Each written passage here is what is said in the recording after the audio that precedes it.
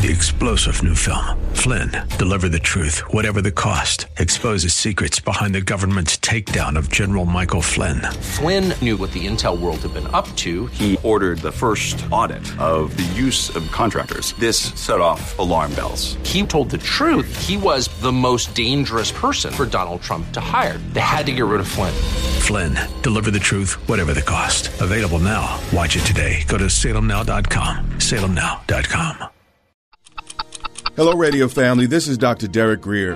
Due to the COVID crisis, our already crazy schedules have shot through the roof. But in particular, please pray for pastors and church staffs as we navigate through this incredibly difficult season. You know, our government has pledged to graciously support many businesses in this crisis, but churches are largely on our own. And if we don't support God's voice in our communities, no one else will. So don't forget your local church. Lastly, I want to remind you that God has not given us a spirit of fear. He will never leave you nor forsake you. He loves you, and my Bible says he will keep you as the apple of his eye. There's nothing ahead of you that's bigger than the God that lives on the inside of you. In times like these, it's really vital that we keep our hearts full of God's word. So if you want to hear faith-filled messages or get a copy of me reading through all the healing scriptures from Genesis to Revelation, go to gracechurchva.org for free downloads. I love you, and our only goal is to help keep you strong. God bless you. We are excited to announce the Live Big television broadcast is back on BET on Sundays at 7 a.m. There are a few other changes, so visit DerekGrier.com to view the full broadcast schedule and much more. You were meant to think big, do big, live big. But tomorrow can be bigger. Just grow, let the word overflow, yeah. Live a life bigger than yourself. You're created for greatness. Live a life bigger than yourself. Live big. Welcome to Live Big with Dr. Derek Grier. We're glad you decided to join us today. Remember, you can get access to this message and a full library of teaching from Dr. Grier at gracechurchva.org. As we dive deep into the Word of God, we believe that it changes us and empowers us to think big, do big, and live big. This type of living will not only impact our lives, but will inevitably bless others. So our hope is that this broadcast inspires you to live big. Here's Dr. Grier. But the reality is, man was not created to die. Death was an interruption of God's internal plan. The only reason Adam died is because he chose a source other than God. Death would have never visited him. You say, Bishop, how do you do that?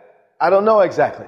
But every few years, I know doctors today say that our body, maybe they've gotten it better over the last few years, but it was a mystery to many scientists on why human beings age. Because we are designed to regenerate every few years. And really, the degeneration is the aging process.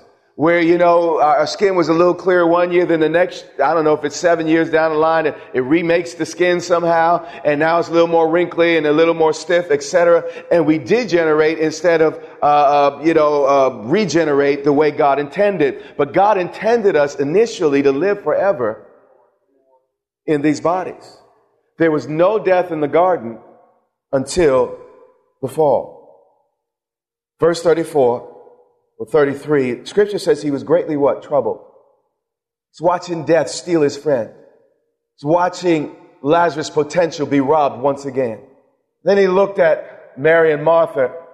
He said, where have you laid him? Now, I've experienced this type of anointing, if you will. And when you feel the indignation of God, the anointing that, you know, Christ is the anointing. He doesn't just have an anointing. He is the anointing. And he's a person, and he turned over tables. And here at the funeral, you see his righteous indignation. And you know, I've had moments where I felt the anger of God. And I tell you, in those moments, you feel like you could bite the head of a rattlesnake right off. I mean, you feel a power that comes from out of this world. And that's, by the way, how the prophets were moved in the old covenant. They would feel righteous indignation, not really against so much people. He loved people, but against their sin, against their hardness of heart, against their wickedness. And Jesus here, he's angry.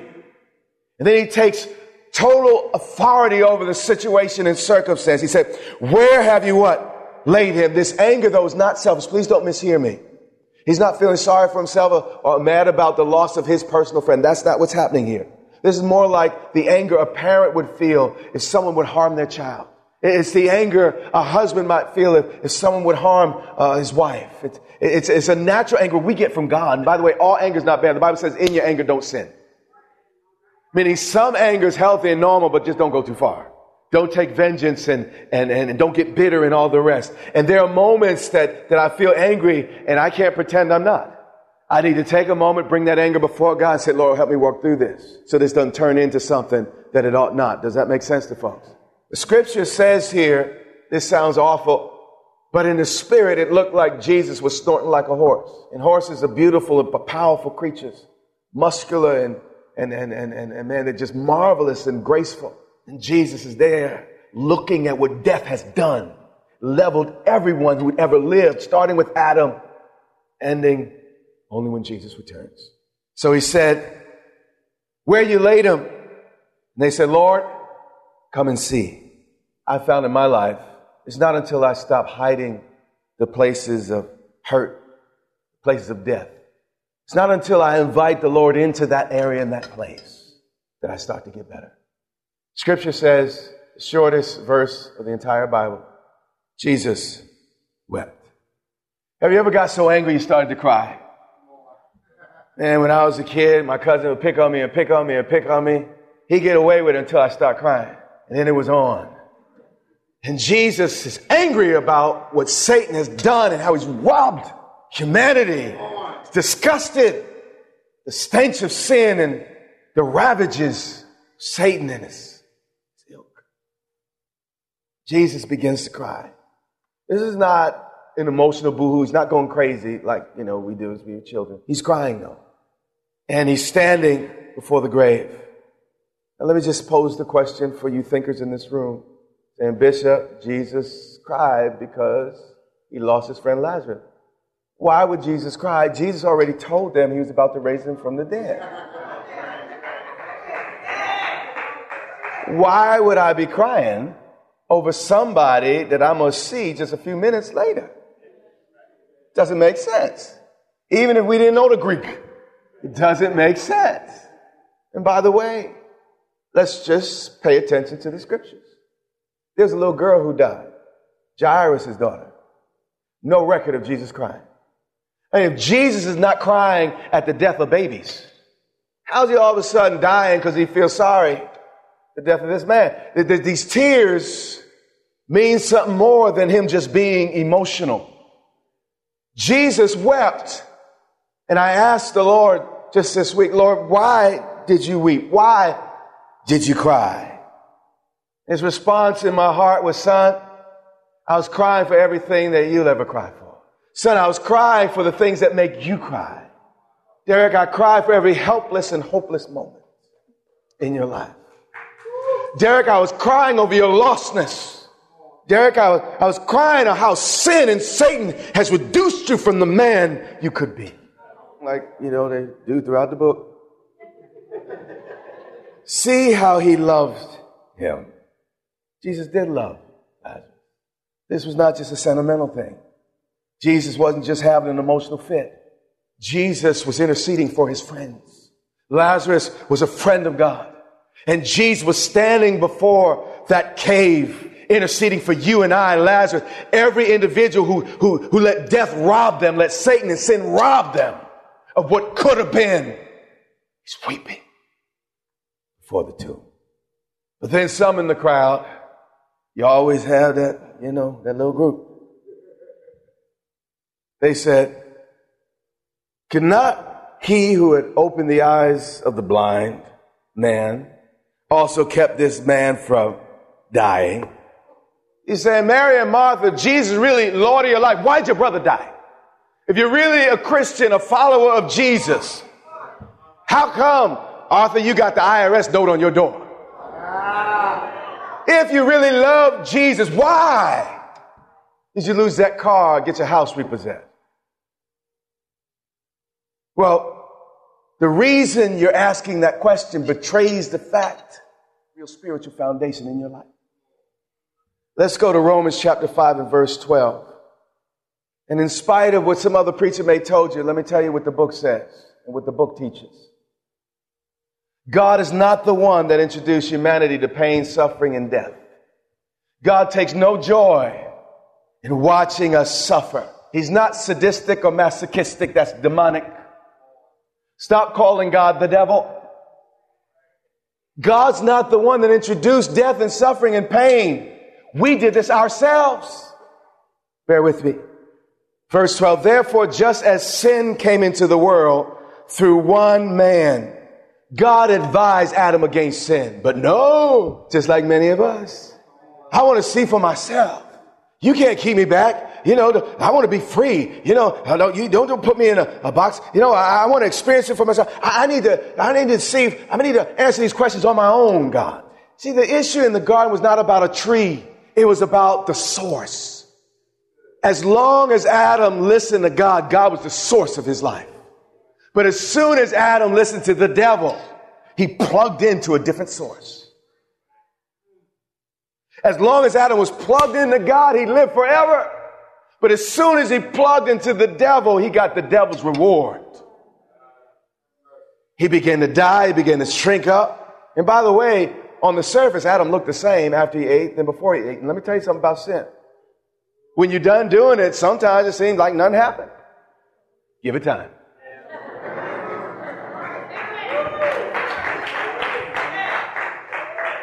Adam was saying, you know what, God, you're a tyrant. God, you're legalistic. I want my freedom. But sometimes freedom ain't so free. Therefore, just as sin came into the world through one man, and death through sin, and so death spread to all men because all sin. Here's the deal. You're saying, Bishop, I don't like this part of the Bible talking about because of one man's sin, all of us are in trouble. Listen. Yeah, Adam did sin. He started the thing. But you know what? You grew up and became just like your daddy. Adam was the first to sin, but guess what? Each of us have chose and made his decision again after he did the first time. So in effect, you're saying, I agree with my daddy. I need to find out for myself. God's trying to control and dominate. You know what? I'm going to do it my way. And you know what? I'm going to plug into this different source. Each of us have made the same decision Adam made. So don't just get mad at Adam. You got to look at that man in the mirror. It says all have what? So how did death get in here? Through sin. God was the only one in the garden that was against it and advising Adam against the sin. But now Adam takes the apple. God said, listen, dude. And the day you eat it, you're going to die, man. You're going to plug into another source, man. You're just going to get all messed up. Your wife and you are going to have problems. Your kids going to start killing each other. Stuff's going to happen. There's going to be wars and famines and all types of stuff. Dude, don't eat the apple. Don't eat the fruit. But no, once again, no. I want to be free. I need my freedom. Then they bite the apple. And then Adam and his descendants, like God, if you were loving, why are there wars? Why are there famines? Why is all this stuff going on in the globe? We blame God. He was the only one saying, don't eat it. Don't do it. Don't do it, Adam. But Adam did it anyway.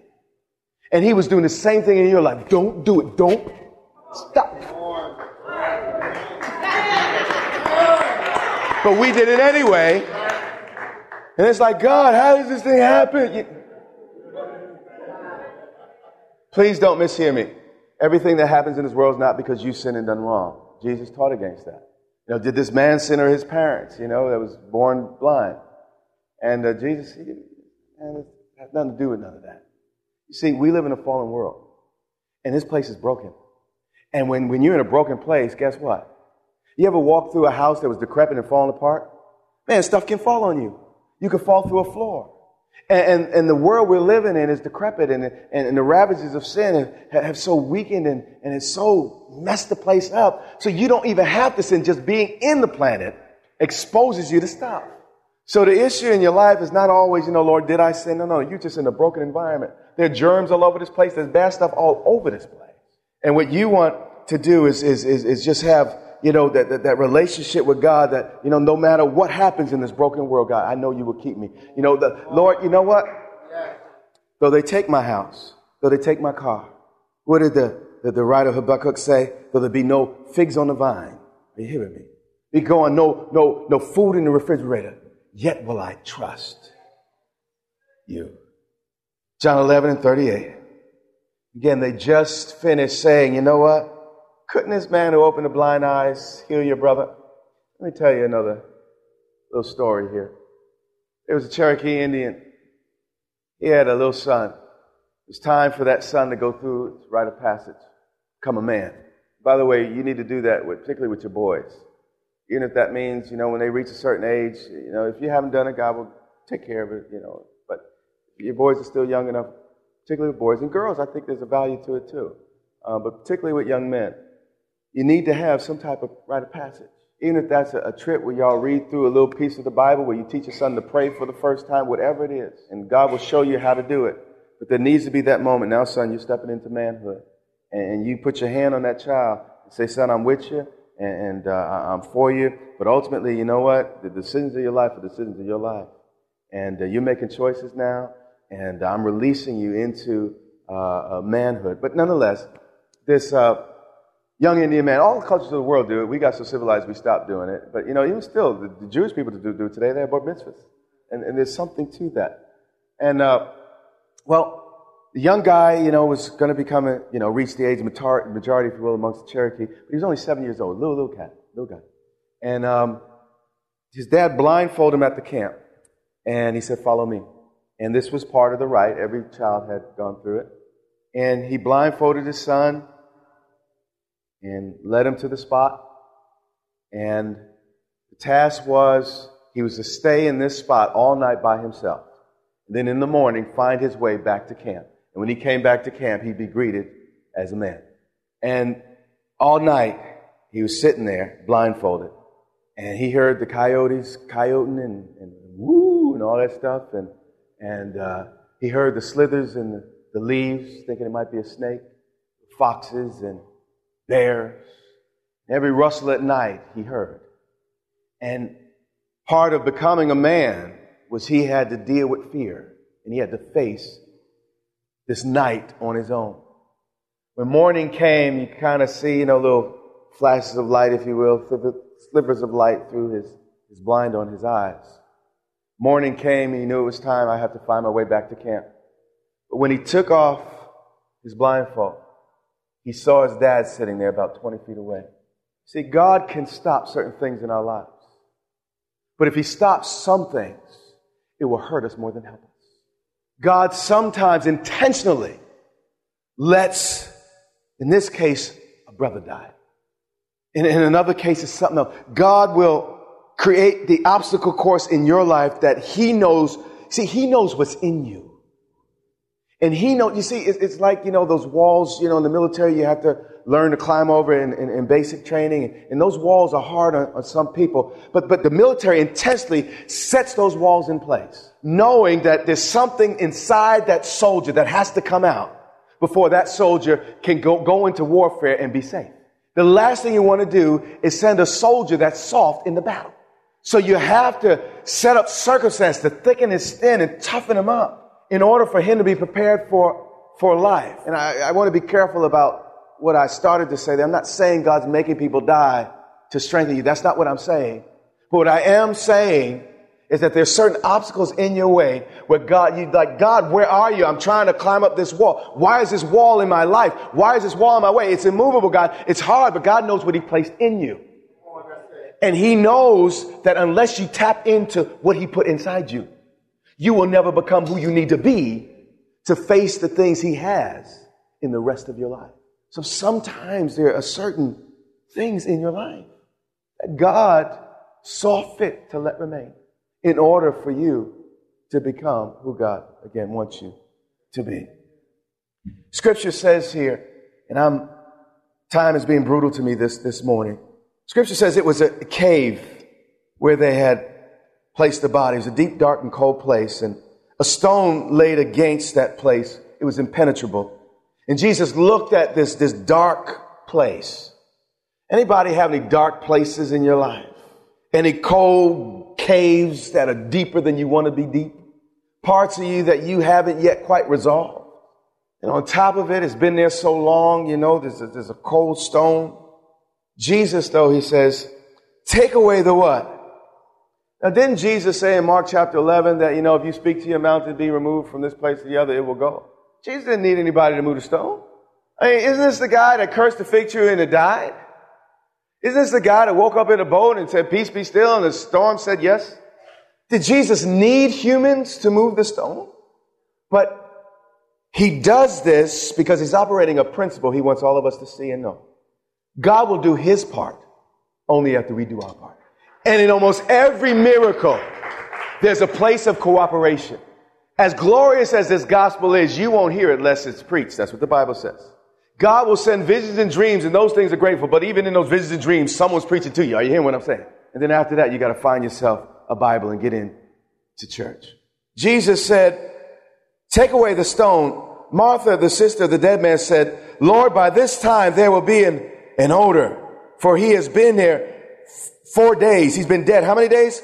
What they're saying is, Jesus, I appreciate all the spiritual stuff. And you know what? You've been saying some good stuff. And man, you're deep and you're smart and everything. And really enjoy your messages and sermons. But you know what, Jesus? You really don't want to go in there. Master, I got some darkness in my life. You can't bring your little church yourself. You hear what I'm saying? Now, I got some stuff a sermon can't reach. You hear what I'm saying? Now, I got some stink that God can't handle. That was the mentality. Some of y'all think the same way. And I got some stink in me that I got to hide from everybody, including God, because they can't handle it. You can't handle the truth. You know what I'm saying? You can't handle what's there. Jesus looked at it and said, how many times do I have to tell you? That's literally what it says here. Didn't I tell you that if you believed, you would see the glory of God?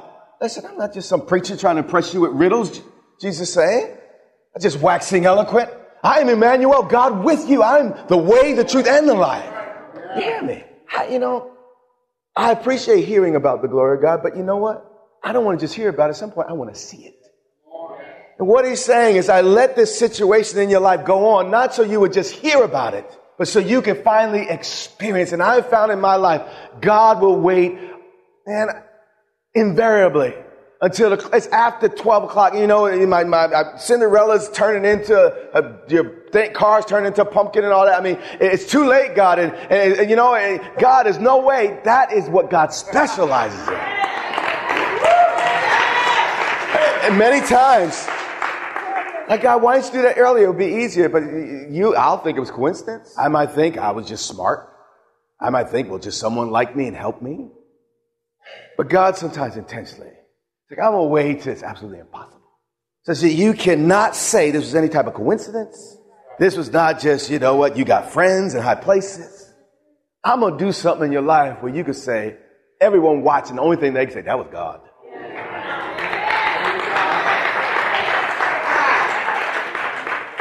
Didn't I tell you that if you believed, you wouldn't just hear about it, you would see in your life the glory, El Shaddai, the glory of God. So they took away the stone. Skip to 43. We're out of time. When he had said these things, he cried out with a loud voice. A lot of folks are used to real quiet services and your little smoke ascending and you got the little candles lit. You just want to be a little, But if you read the book of Revelations, it's not quiet in heaven. Heaven would thunder with worship and praise. There'd be a cacophony of sound in glory. And here, Scripture says, now everyone's crying and, it can get a little quiet at funerals unless, folks are crying, but then when they hush down, it get quiet. In the midst of the quiet, with a loud voice, he said, Lazarus. And as I was reading this passage this week, the Lord impressed upon my heart. He said, son, some things are just for you. Not for Lonnie, not for Larry, not for Lorenzo, but for Lazarus. And there are some things with just your name on it. Are you hearing me? You've been listening to Live Big with Dr. Derek Grier, the radio broadcast ministry of Grace Church in Dumfries, Virginia. It is our sincere prayer that you are blessed and empowered to live big. Listen to this message and much more from Dr. Grier for free at gracechurchva.org. We also invite you to join Dr. Greer and the Grace Church family here in Dumfries, Virginia, not far from Quantico Marine Base. We would love to meet you and have you join us for worship, teaching, and fellowship every Sunday and Wednesday. Get directions, service times, and much more at gracechurchva.org. That's our time for today. Join us weekdays at this time for the teaching ministry of Dr. Derek Greer. And remember, until next time, live big.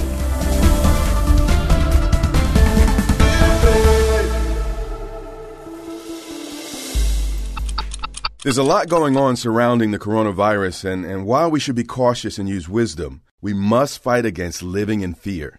In times of crisis, stress can wreak havoc in our minds and bodies if we let it. Don't get me wrong, fear is a natural emotion, but through God's word, we have power to overcome it. 1 Peter 5:7 teaches us to give all our worries and cares to Him because He cares for us. 2 Timothy 1:7 reminds us that God has not given us a spirit of fear, but of power and of love and of a sound mind. Sometimes there's nothing you can do to control your situation, but in times like this, we look to what God has put in us to overcome what's around us. And I want to encourage you to build your faith and find peace in God's Word. Go to gracechurchva.org to listen to my latest series titled No Fear. Also, get a copy of me reading all of the healing scriptures in the Bible from Genesis to Revelation as a free download. I love you, I'm praying for you, and we will get through this together.